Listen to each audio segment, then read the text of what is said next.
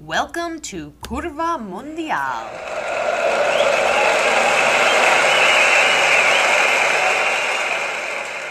Hello, and welcome to another episode of Curva Mundial. I am your host, Sal Bono. On today's show, we have someone who I can say probably watches every single football league around the world. She covers Asian football from England as the creator of the website Lost in Translation, and a writer for Roku Reporter and an assistant researcher for Football Manager. Please welcome to the show, Sunderland and Orlando City supporter, Charlotte Patterson. Welcome, Charlotte. Hi, thank you for having me. It's really great to have you on because you are someone who is so fantastic about following every league around the world, and you do it in such poise, grace, and the depth of your knowledge it's astounding, because I think you literally watch every single league around the world and you give credence and a light to leagues that for some reason no one's talking about. So how did this all come about, and how exhausted are you always following what's going on in every corner of the planet? Yeah, it's a funny story. I mean, I've followed football since since I was about 2-3 years old, really. Thanks to my dad sort of growing up. We had a football pitch just around the corner from us, so growing up we used to always go over there. I played football. He used to take me to Sunderland games, and yeah, just kind of from there, my infatuation for the game just grew. And it was as I got older, I'm, as well as like a big football fan, I'm actually quite an avid gamer as well. So a lot of games I used to play when I was younger were kind of like hack and slash games. And one of the ones that I used to play, people might not know of it, but it was called Dynasty Warriors. And it was very loosely based on sort of Chinese history. And kind of through playing those games, they got me really interested in sort of Asian culture, Asian history, and sort of put together my two loves of football and sort of Asia, and then just kind of put them to one. And sort of since then I've started following Asian football. Probably I've been loosely following it for the last maybe 7 to 8 years, but more so in the last sort of 3 to 4 probably. I did just sort of focus on leagues like J League or Chinese Super League or the K League, but in the recent sort of year or two, I've been trying to watch just any kind of football that I can in Asia, trying to find any means to watch it, whether it's through YouTube or sometimes teams will post it on their Facebook pages. So I've been trying to catch like Bhutan Premier League and Singapore Premier League and Thai football as well. So yeah, it's kind of, football's been a huge part of my life for pretty much all of it. And just especially with the pandemic over the last sort of 18 months, 2 years, obviously we've had a lot of time where, you know, we're trying to find other things to do when we weren't able to sort of go outside. I'm not sure quite how it was in sort of the US, but over here in England, we were in lockdown quite a few times. So, you know, we couldn't really go out the house, and football's a huge outlet for people. So I'm glad that it's come back, and it's kind of just furthered my sort of love and infatuation for the game. What's interesting is that with your line of work and how you're doing it is that you're proving to folks that you can take your passion for something and make a career out of it. So when you fell in love with the Asian culture and started following the leagues there, did you think at any point like, oh, this could be a job, or is this just something fun that you wanted to do? Yeah, I mean, first and foremost, yeah, it's something that I just love doing and watching. You know, I followed football for however many years, and it's a huge passion and hobby of mine. And I'm really grateful and privileged to be in a situation where I kind of have sort of work coming out from it. I mean, like I said, I've got my website.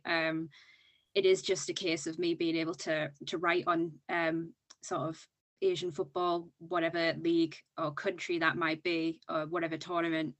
It's just something that I enjoy doing, and it's a privilege to sort of be able to interact with lots of people on social media and sort of trying to shine the limelight on sort of Asian culture and lots of football leagues within Asia as well. Asia is so massive, and we are seeing an abundance of money going into some of those leagues in the continent, namely in China and the Middle East and Japan. But why do you think it hasn't taken off in the Western Hemisphere with so much cash and names going there?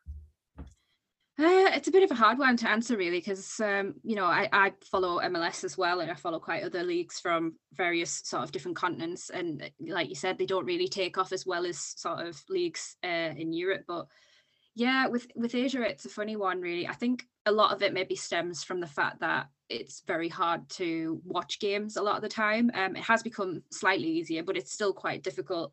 It's not going to get coverage off of major like broadcast providers over here in the UK.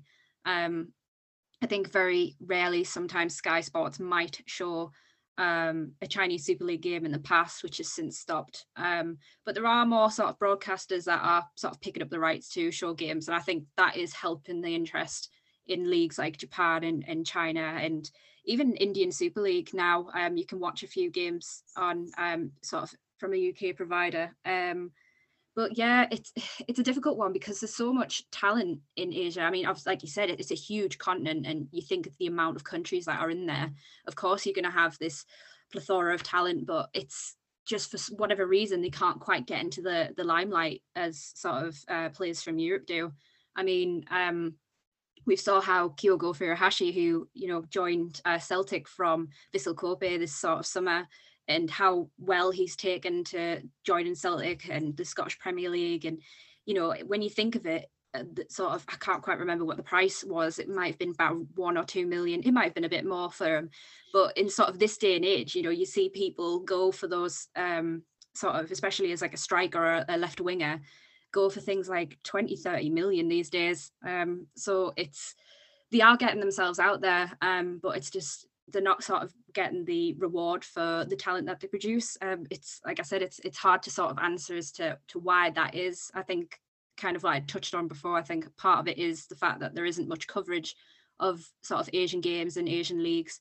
And I think maybe part of it as well is sort of in an international level, as much as there are a lot of good Asian football teams like Japan, Iran are a good side, Saudi Arabia, South Korea as well. But other than sort of on a continental level, when it comes to things like the World Cup, they aren't quite able to produce the goods on that sort of level and compete with, countries from, say, South America or Europe. And I think maybe if they can sort of look at improving that and maybe going a bit further in these types of tournaments and being able to sort of showcase their abilities, that it will continue to grow.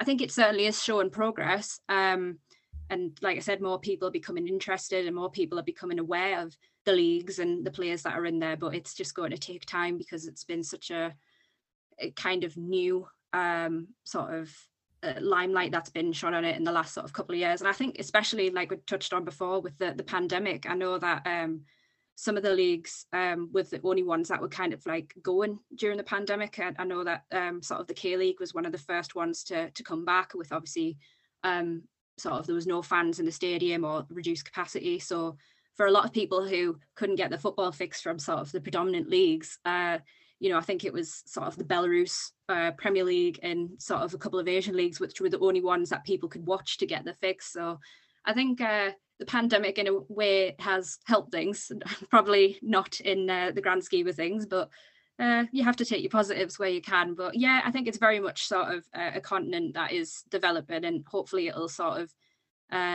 get fruition for its efforts in trying to promote itself. For sure. Obviously we see Son, who is huge at Tottenham, from Korea. In the last decade, we saw Yuto Nagatomo at Inter and Kyusuke Honda at AC Milan. These are three teams that, despite, the banter era of both AC Milan and Inter Milan equally, and it has officially ended. But it was during that banter era where they had Japanese players on their team for the first time. And you would think that, like, all right, so there are two Japan players in Italy, Son's doing his thing in England. Why is it more of a spotlight put on? I mean, because Son himself is just a phenomenal player. You would want to think that, like, oh, maybe there's more in the K-League here. Like, let's tap that reservoir. Let's go in and see what's going on there. Is there a reason for that? Or do you think it's just, again, as everything that you had just stated prior?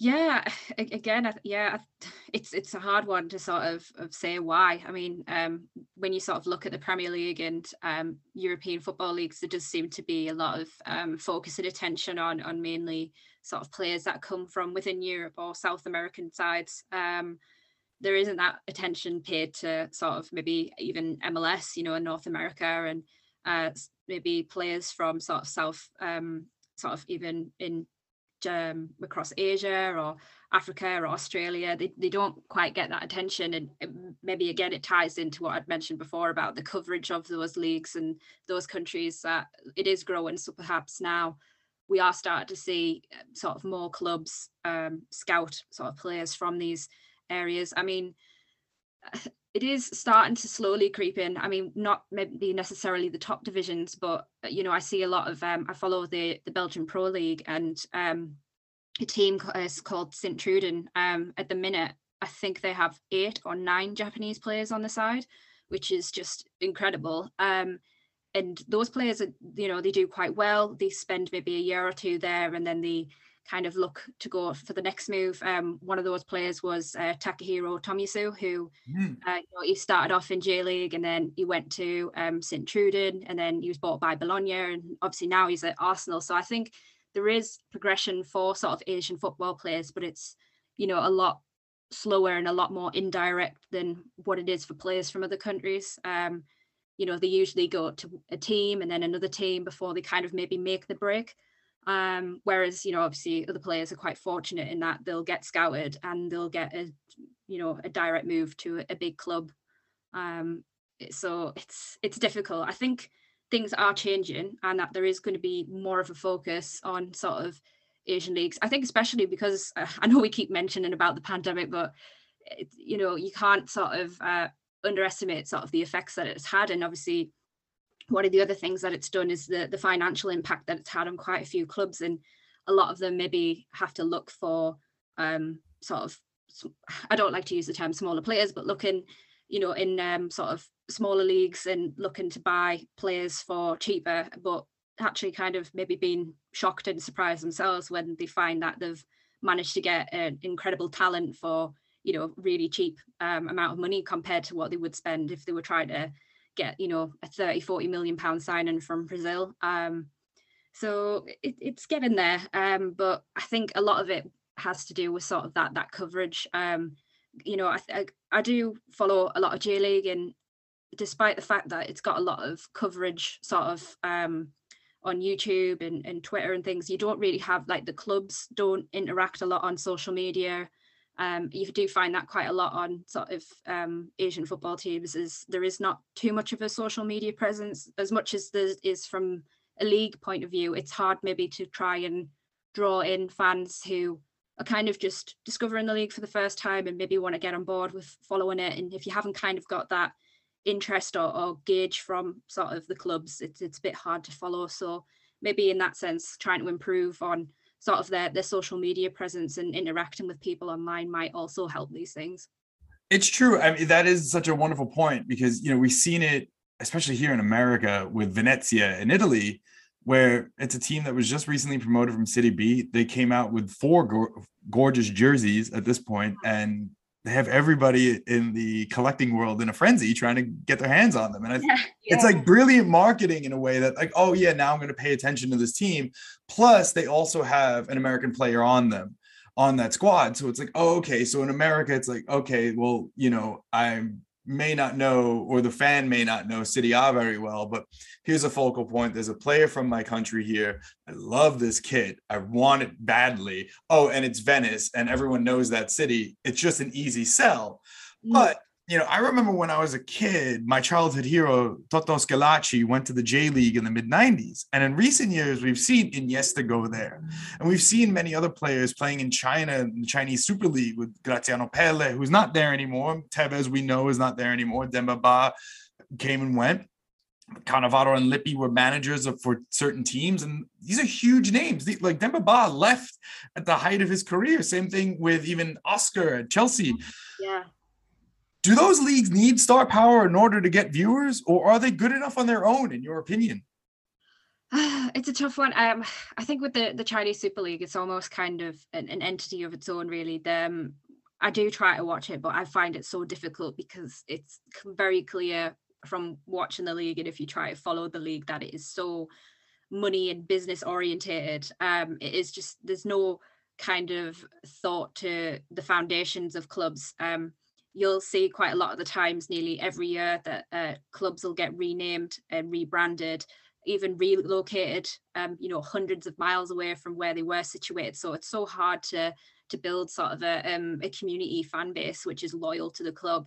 It is just about bringing in those best players. But when you watch the Chinese Super League, all these best players that you were watching, generally they tend to be sort of in the early or late 30s. They're sort of nearing the end of the careers. They're getting all these wages, but I mean, they do contribute, but then there's nothing else of the league. They're not producing sort of their own young talent. It is just an emphasis on these big players, these big names, and right. There's not a lot of attention sort of anywhere else. So I think, kind of like what we touched on before, it's about creating that, that social media presence. I mean, it shouldn't be like that, but obviously in a day and age like we're in now, where technology and having that online presence is so huge, to sort of, if we're getting opportunities, that these leagues and these clubs need to promote themselves a lot more. And I think with a lot of the Chinese Super League clubs, if I have followed them on Twitter, I don't think they've posted anything for, say, sort of 6 years.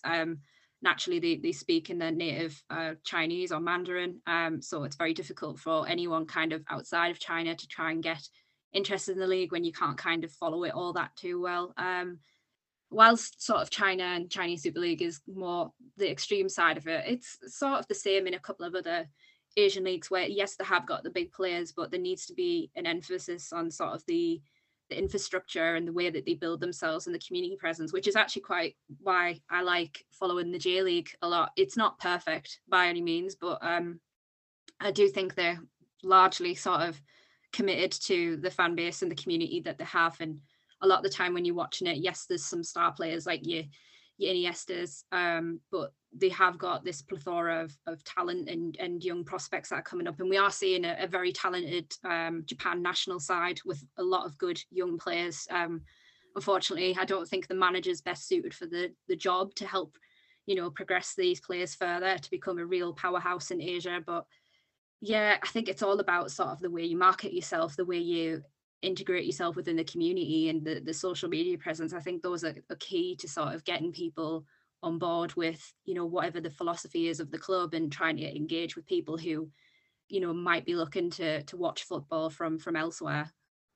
Absolutely. The other thing too is that I wonder if it also comes into the heads and philosophies of certain scouts, teams, and the boards, where, if they're not playing in the major nations of Argentina, Brazil, Colombia, and South America, or Italy, England, Spain, Portugal, France, Germany, they're kind of like, all right, we'll find a diamond in the rough here and there, but they're not from soccer nations. Like, it's almost like it's some sort of like bias, if you will. I can't think of the right word. Bias just keeps coming to my head, where that bias is just limiting that vision. But we've seen so many amazing players come from, say, Ghana or Cameroon and Ivory Coast in recent years, South Africa, as we talked about prior to recording this conversation. And, we reference a few other players from the Asian continent earlier on. And do you think that the inherent bias sort of plays a role in it? Yeah, I mean, it kind of like what you touched on. I mean, it's the same with everywhere. You're going to find a needle in a haystack, so to speak. As much as there's been success of really talented African players coming out of the continent, how many other players have they had to look at that haven't met the mark of the standard that they've set themselves? Like, again, it's just touching on that, the fact that there needs to be this emphasis on youth development and the growth within these leagues, and trying to integrate them into the national sort of international sides, and having them challenge on that front, because a lot of people do pay attention to sort of the World Cup and the players that are on there, and it is always sort of a European side that usually heavily dominates it, or a South American side. And you'll get the occasional sort of African team as well that'll do quite well, but in terms of sort of Asia and North America, it doesn't get that sort of the same publicity as it does for everybody else. It's a difficult one. I mean, there's a book that I read recently. I'm trying to remember the name of the author, and it's completely gone out of my head. But it's called Wings of Change. I think it might be Karen. I could be pronounced his name terribly, so apologies if he listens to this. But it's all about Red Bull and sort of the fact that obviously they've got teams in like New York Red Bulls and Red Bull Salzburg and Leipzig. I think they've got one in Brazil as well, and I'm sure they've got nearly on every continent that they've now got a team. And in the book it kind of mentions about in Africa that they've sort of set up these initiatives which get sort of players into the limelight, and there's a direct path from these sort of leagues within Africa where they can go and join maybe Red Bull Salzburg, and then we've seen it with the likes of Haaland and Minamino, who were at Salzburg, and they've moved on to respective clubs that are slightly higher than that, or there's been sort of direct transfers from within Salzburg to Leipzig, and even maybe back to Red Bulls as well. So as much as it's seen as a bad thing, it's kind of a good thing in a way. I'm not saying which side of the fence I stand on. I can see from both point of view of the pros and cons of each, but it does sort of set up this sort of system where you can see a player's progression from each situation, and having those clubs in each like continent, like as I mentioned, obviously there's Red Bulls in North America, and there's two in Europe and one in Brazil, that they've sort of got those systems and infrastructures in place to produce this top tier talents that kind of get the focus and get the scouting interested. This actually leads me perfectly into the next segment here, because top talent, and you began to reference MLS here. Star power is something America has done with MLS since its inception, and you're an Orlando City fan. Orlando has had Kaká, Nocerino, and now they have Pato and Nani, but they haven't won anything. So is Orlando sort of a proof that star power really isn't worth it? Yeah, I mean, if you look at Orlando, and yeah, you're absolutely right. I mean, we have in the last 2 years progressed quite well, but yeah, back in its sort of MLS inauguration, with having sort of the likes of Nocerino and Kaká and other big names, I think we had Julio Baptiste as well, and yet we have these star players on our side, but aren't able to sort of make anything of that, and it shoves the onus on the fact that one player isn't bigger than the team. It is a team game at the end of the day. You can have the best player in the world, and if you haven't got the right support or the right sort of relationships around you, how you work with other people, then it doesn't matter what you do. It's never going to sort of amount to anything. I mean, in a more extreme cases, you see the likes of Lionel Messi, who's joined PSG, and despite the fact that he's got Neymar and Mbappe and Di Maria and all these other incredible talented players around him, it's not the same system as it was at Barcelona. So even though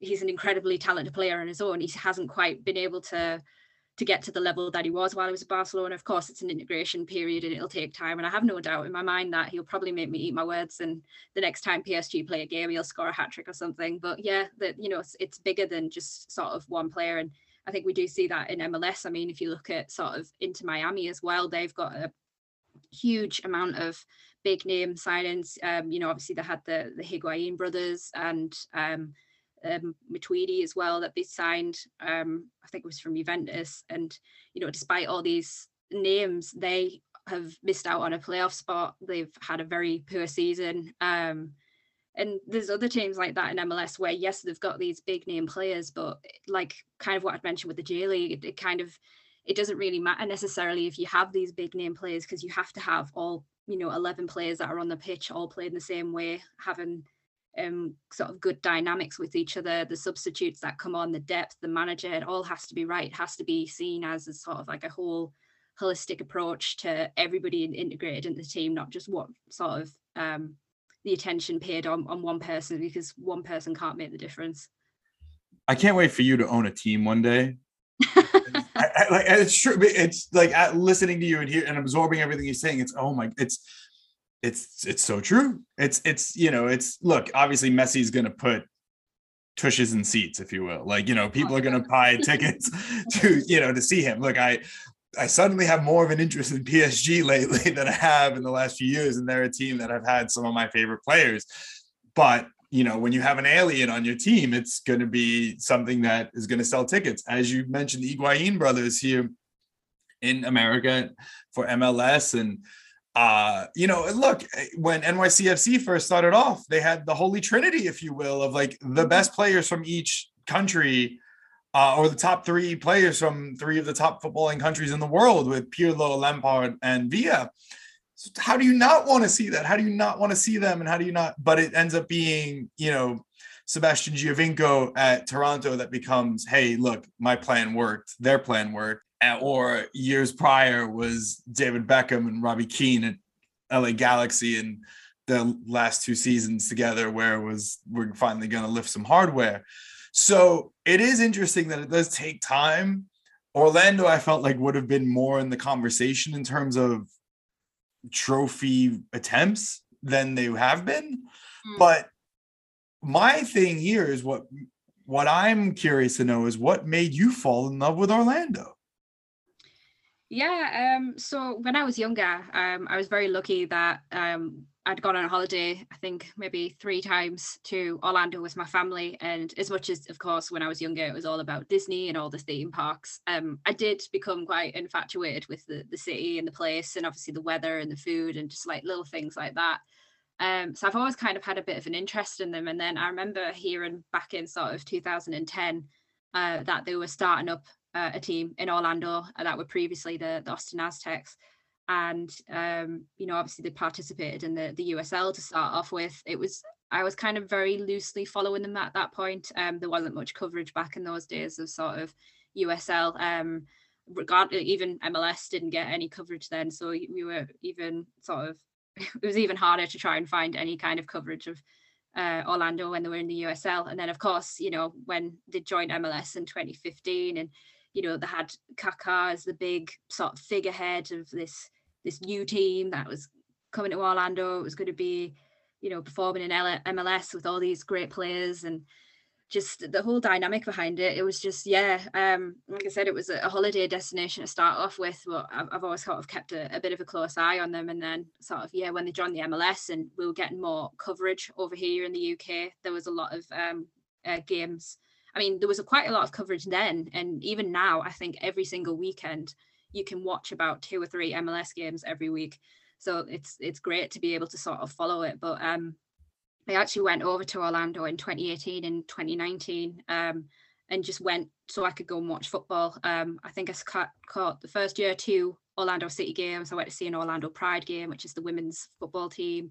I went to watch the Orlando Magic, Orlando Solar Bears. So I got in some ice hockey and basketball while I was there. Because as much as I love football, I just love sports in general. So it was just a great holiday of just watching so much sports, as well as, of course, the theme parks and things. But yeah, just the fan base in Orlando are just incredible. Everybody sort of on social media has been so supportive and welcoming. When I've mentioned that I'm going over to Orlando, people are like, oh, we'll have to meet up, we'll buy you a drink. There was one fan who saved up all of their like loyalty points with the club to get me a tour of the stadium.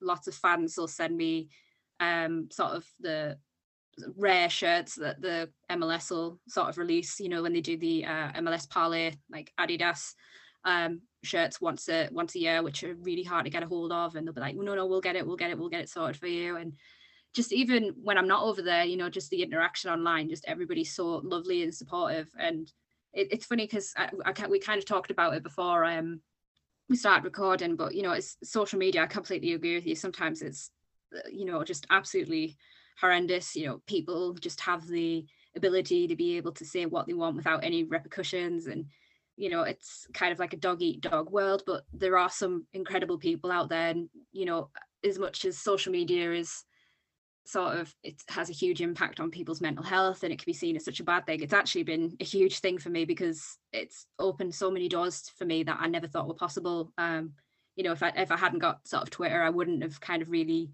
followed a lot Orlando as much as I had, or kind of following these Asian football leagues as well. So it kind of has stirred my interest in these leagues a lot more, and my passion for football a lot more by having these incredible people. But yeah, sorry, go back to the point of Orlando. It is just an incredible club, and like you mentioned, you know, considering the rosters that we've had over the years, you would think that we would have challenged for trophies, but it hasn't quite worked. I think under Oscar Pereira, we're doing a lot better.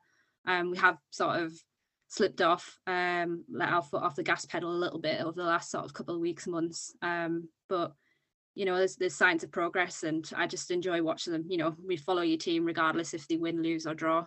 Shout out to all the amazing Orlando City and Orlando Pride fans in the world, because that is some really beautiful hospitality. You know, Florida as a state gets a bum rap, you know, with the Florida man trending topic that I'm sure you've seen because the whole world has. But the folks in Orlando are obviously proving the contrary. And that is one of the most beautiful stories I've ever heard. It's the beauty of sport and the beauty of what this game can do. One thing, though, that I kind of got to give you a little jab here is that since you like pain and suffering with your sports teams, you are a Sunderland fan. Yeah. So what is it about Sunderland? And I know you mentioned your father earlier, but how frustrating is it to be a fan of that team? And why do you love them? And how is it? And because that love is, I've never seen a fan base the way I've seen with a Sunderland fan base.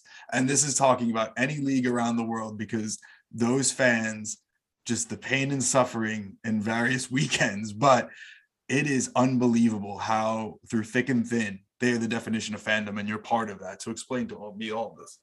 Yeah, well, as I touched on sort of right at the start of the podcast, I mean, the whole reason I got into football was through my dad, and my dad's a Sunderland fan. A lot of my family are Sunderland fans. My sort of dad's side of his family are all Sunderland fans. So that's usually a lot of the time how it works is whoever your family support is, who you usually tend up to supporting. I mean, obviously where I live, you've kind of got two options. It's either Newcastle or Sunderland. So in the very close derby rivals. So yeah, it was kind of through my dad that I supported Sunderland, and he took me to games when I was younger, and I've kind of followed them throughout my life. I've never really seen Sunderland be successful in any sense, other than when they've maybe played in the Championship and they've got promoted to the Premier League. I think that's the only kind of silverware that I've really ever seen up until sort of recent years, as much as, yes, we're in League One and it's not the greatest, but you know, we've had a couple of trophies in that time. But it is hard.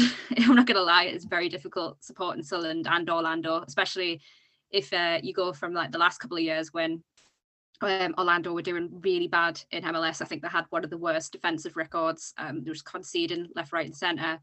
And then at the same time, I had Sunderland getting back-to-back relegations where they were relegated from the Premier League, went to the Championship, and then got relegated again the following season to League One. So it was a very difficult time being a football fan. I don't want to say that I'm used to it in a sense, like disappointment. I think the heartache of following these teams doesn't quite affect me as much as it used to when I was younger. When I see, you know, Sunderland lose, Orlando lose, especially if it's the same weekend or the same day, it's painful, but you kind of just have to think to yourself, it's a game at the end of the day. As much as I'm passionate about football, you know, some things, you know, it's completely out of your hand. And I suppose that's why it's kind of helpful in a way that I've been following football from other leagues where I can watch the games and I have no loyalty or ties to the matches that I'm watching. You know, I'm not bothered about what the outcome is. There's no team that I'm rooting for to win. If it goes to penalties, I'm not going to be sat on the edge of my seat biting my fingernails wondering if it's going to go in or if they're going to save it. So it's definitely hard following both of those teams. But like you mentioned before, you've got to follow your teams through thick and thin. And I always just think to myself, when you do finally achieve that victory, you know, whatever it is, if it's winning MLS Cup or, you know, the Eastern Conference, or if it's Sunderland getting promoted back to the Championship and then eventually the Premiership, it just makes that sort of that winning even more sweeter because you've had to endure all those years of sort of hurt and disappointment, really. For sure. Sunderland has become part of the football zeitgeist thanks to the fantastic Netflix series Sunderland Till I Die. I do hope you're familiar with it. How accurate of a depiction is that series of the fans and what that team means to that town? Yeah, it was very painful kind of watching the Netflix series. I mean, it was painful experience it as a Sunderland fan at the time that it was happening. But yeah, kind of a lot of what's covered in that is, real. That is the sort of genuine emotions and feelings of a lot of Sunderland fans, a lot of the things that happened. Obviously, it gave a lot of us Sunderland fans a lot of insight when it kind of showed a lot of behind the scenes coverage of, players having a fallout or managers kind of making their own decisions about things as opposed to consulting the rest of the team. And when you sort of see it, you realize, how poorly run things were from the start, from top to bottom. I'd like to think that we're kind of on our way back. We've had a huge restructure. A lot of time when people sort of say Sunderland, they're like, oh yeah, well, they're better than the rest of the teams that are in League One, but we're not the same team that we were in the Premiership. We haven't got the same players that we had when we were in the Premiership. We've had to start from new, essentially. Of course, we are still, financially a lot better off than a lot of the sort of clubs in League One, and we've got a huge stadium in comparison to some of the teams that only have like a ground capacity of a couple of thousand. But we have an incredibly loyal fan base, despite the fact that, like I'd mentioned before, we haven't won any major trophies for such a long time. Despite these like little cup trophies that we won sort of last year, despite, the back-to-back relegations, we still average around sort of 20 to 30,000 fans in League One, which is higher than some attendances for, say, the likes of Bournemouth when they were in the Premier League or Brighton. So like I'd mentioned before, it is difficult following and supporting them, and you'll have your moments where they'll ruin your day, but I think it'll just make it all that more sweeter when we finally get what it is that we've set out to achieve. With the smaller teams that we've been talking about in smaller leagues, it parallels the attention that the women's game gets or doesn't get around the world. Of course, we've been speaking in terms of men's teams this entire time, but how does that change? How do we get folks to now look at the Manchester City women as they do Manchester City, Pep Guardiola's side, and so on and so forth around the world? Yeah, it's a difficult situation, really. I mean, I can't speak for how it is in other countries, but as a woman that lives in England, a lot of the time, if I see anything mentioned about women's football, it's usually met with a lot of negative sexist comments from people, whether it's the old outdated views of, get back in the kitchen, or they don't understand the offside rule, or the quality of football is poor. And do you know what it is? Sometimes I won't argue that fact. When you do watch the women's football, sometimes the quality is poor, but that is because it hasn't got the same finances, the same level of staffing, the sort of facilities, anything like that compared to what the men's have. And what a lot of people forget, and I'd put this on social media not too long ago, is that in England, women's football was banned for 50 years by the FA because of the fact that the men's football felt really threatened by the women's being so successful back in sort of the 1920s, early 30s. That they had to put a ban on it. And you think to yourself, in that time, where would women's football be had that ban not been in place?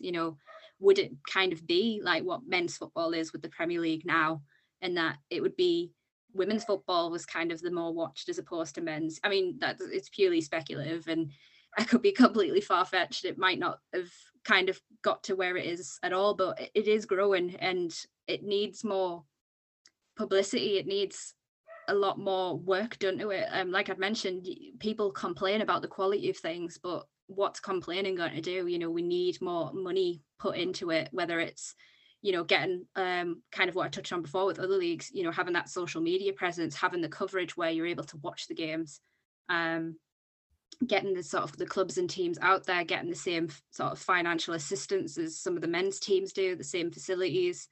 It was only 3 years ago that the top division of women's football in England, all of the players were sort of signed to fully professional contracts. Before that, they were only semi-professional, so they were getting paid a little bit, but a lot of them had to get, jobs at the same time. And, that's still the case. I've got 2 local women's football teams close to me. There's Durham Women, which that's the city I live in.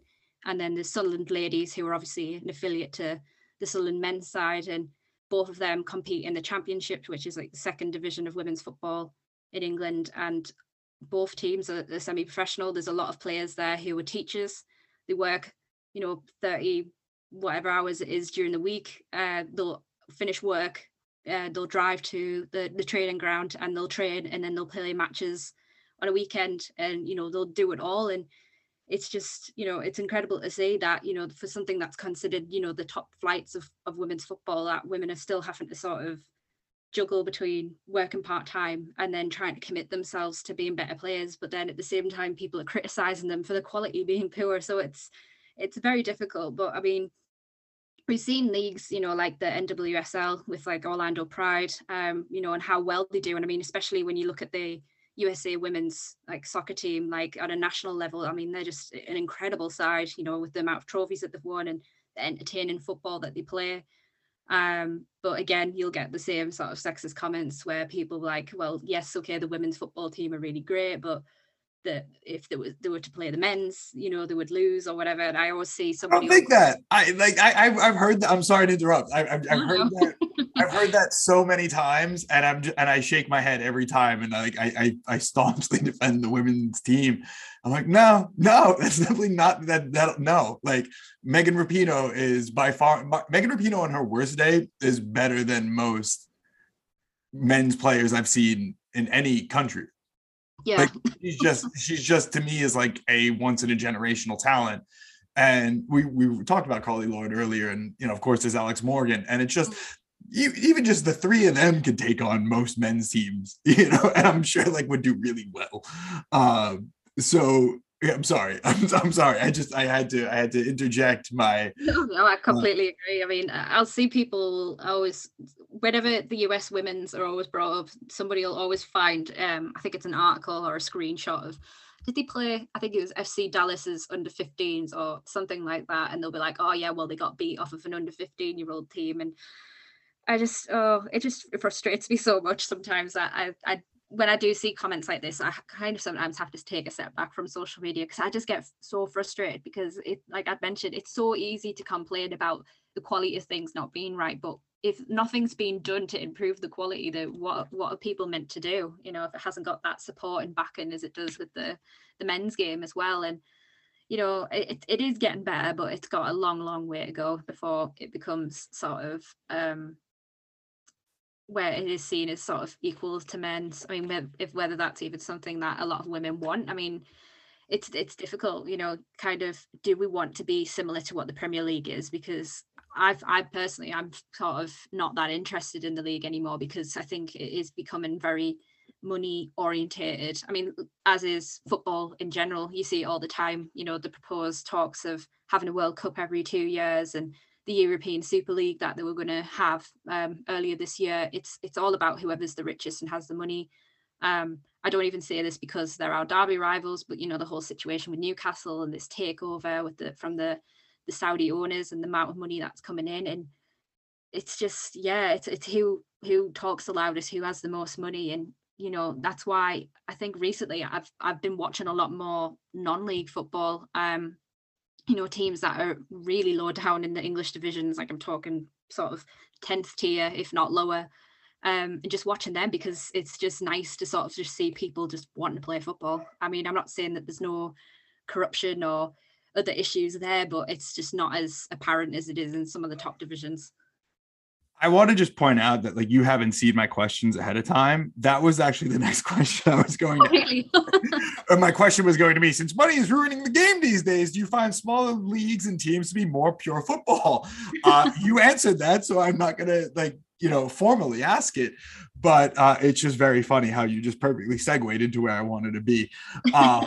Which, again, when you own a team one day, I cannot wait to see them do fantastic, because I think you have every bullet point and can see things down the road that most owners can't. So I applaud you for seeing the forest from the trees and everything. And also just applaud you again for for shedding light on smaller leagues, smaller teams, and players, of course, from around. Obviously, your focus is Asia, but you do this with other teams as well in other leagues Now time for a coffee break.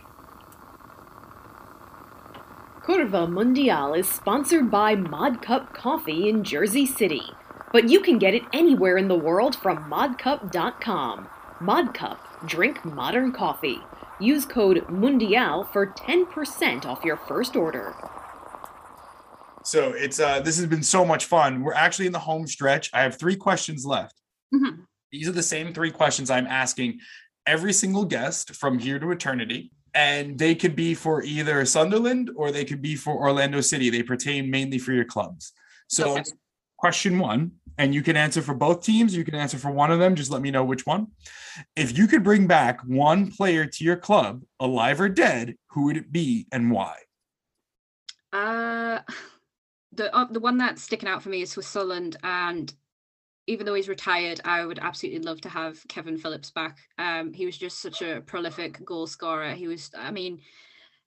was very young when I first started watching him, so a lot of sort of watching him, it would have to be through sort of YouTube video clips of sort of how he was. But I mean, he was the Golden Boot European top scorer. I think it was either in 1999 or 2000, and he was just such a talented player. So I think it would be definitely him that I would have to bring back. I'm trying to think of Orlando, and I mean, when I'm thinking about it, it would be Kaká, but obviously he was there. It didn't quite go as planned, so maybe if it was slightly earlier in his career that he joined Orlando. So instead of going from his second stint in AC Milan, instead of going to Sao Paulo again for his second stint there, maybe going to Orlando and founding something there. Yeah, but a little bit earlier, just because towards the end, injuries started to ruin his career a little bit. I will say one thing about Kaká, which was amazing, was his debut goal on the debut game for the debut team, with Orlando when they opened up. So like, what was it, 5 or 6 years ago they started? Yeah. Oh, it was a beautiful goal. I was quite, I wish I'd managed to get to sort of the Citrus Bowl and then obviously Camping World, because when I have gone to see Orlando, it has been at the new Exploria Stadium, but when I sort of look at the atmosphere, how many fans were there that day, and just sort of the jubilation of Kaká scoring that goal, I wish I would sort of been there in person to see it. It was beautiful. And I watched it on television. He's one of my all-time favorite players, and so I watched anything I could with him for as long as I remember watching him. So so I remember that game, and it will always be like, that's the Kaká I want to remember in his MLS days. Because you're right about the injuries. Every time Orlando had come to the New York area, I would buy tickets specifically just to see him. Yeah. And every time he came, with the exception of maybe one match where my schedule just wasn't allowing, he was never playing. And it was really a bummer. Like my bachelor party a couple of years ago, right before I got married, my mates got me tickets to see NYCFC play Orlando, and again in hopes that Kaká would be there. Injury, but it was cool. We got to see Nocerino, and that was awesome. 2 Milan icons, I guess, and modern icons. Kaká bigger obviously than Nocerino, yeah. But that it was still fun. All right, so second question here. If your club could sign one player today, now again, it could be both, or you could just let me know which one, who would it be and why? Oh, that's such a tough one, because, the obvious answer for both clubs would be like, Messi, Ronaldo. It's not, ever something that I've really thought about, or like to that level. I mean, I know he's sort of getting on, but I mean, when Jermaine Defoe was playing for Sunderland, he was a fantastic player, and I would love to have him right now, because I really think he would help us get out of League One. But of course, I mean, I'll maybe go from an Orlando perspective. I would love to have Messi play for Orlando. He has mentioned that once kind of he's getting towards the end of playing at PSG, the likelihood is that he'll maybe go to MLS. I know it was mentioned because when he was being linked with Manchester City, that he might go to Manchester City and then go to New York City, with them being sort of that City group. But yeah, maybe Messi. I think he would just be absolutely sensational to watch in MLS. And, for those that do follow MLS, it's a very attack orientated league. It's very rare that you'll come across sort of a 0-0 result. A lot of games are very high scoring thrillers. So I think it would be suited to him quite well.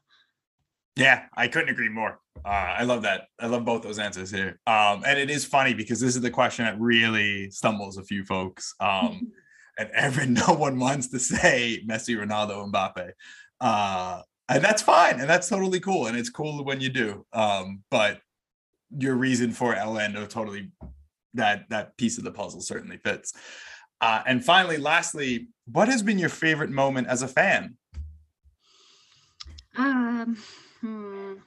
There's not, well, when you support teams like Sunderland and Orlando, it can be very difficult to think of your favorite moments. I could probably tell you a lot of disappointing moments. I think for Orlando, it had to be last year when, obviously we finally qualified for the playoffs. That game against New York City FC, which was just dramatic from start to finish. I think the way in which we won that, despite everything that had happened, is just such a big pivotal point for me. It was just entertaining for all the wrong reasons. I mean, I was watching it in person. I was on a Zoom call with a couple of other friends who live in the UK that support Orlando, and I mean, our hearts were just sort of in our mouths. Like, we couldn't believe what was happening, with Pedro Gallese being sent off in the penalty shootout, and we had to put in a defender to save the penalty, and it was just chaotic. But I mean, I know we didn't sort of get much further than that. Obviously we bowed out to New England, but I think just to get to the playoffs was incredible. And also the MLS's back tournament, which was played sort of towards the end of, well, not the end of the pandemic, but when things were starting to look a little bit better. And obviously they had it in a bubble system, but Orlando played really well in that, and it was thoroughly entertaining to watch them play.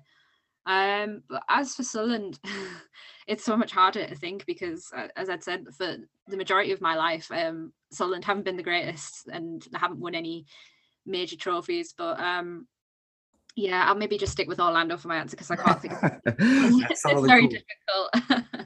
That's totally cool. Charlotte, where can everyone find you and your work on the internet? And just let us know how we can promote you here.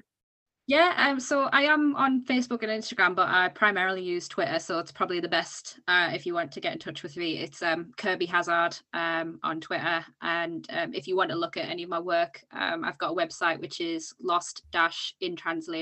so I'm getting my words mixed up. It's Lost in Translation, but it's got dashes sort of in between .co.uk. So I mean, I've got a link to it in my Twitter profile, so it'll probably be easier to do that as opposed to listen to me trying to babble on about it here. But yeah, if anything that comes to mind, sort of anything Asian football, I'll just write about it and I put it out on the website. If it's something that you're interested in, or if you have something that you think that you would love me to write on, by all means. I've had a couple of people who've been like, would you write a bit more on, I don't know, Pakistan football or other leagues and divisions? So I do try to put more of an emphasis on the women's side just to help that grow, but I pretty much write anything on Asian football. So yeah, if you want to find me, Twitter at Kirby Hazard, and like I said, the link to my website's on my Twitter bio. Wonderful. Charlotte, thank you so much. This was such an eye-opening, enlightening interview, and just so much fun too. So thank you again for everything. No, thank you for having me on, and yeah, just being able to talk about the sport that I'm incredibly passionate about. Some really good questions and really good topics of conversation. So yeah, thanks for having me. Follow us on Twitter at Curva Mundial Pod and subscribe to us on Spotify and Apple Podcasts. Thanks for listening.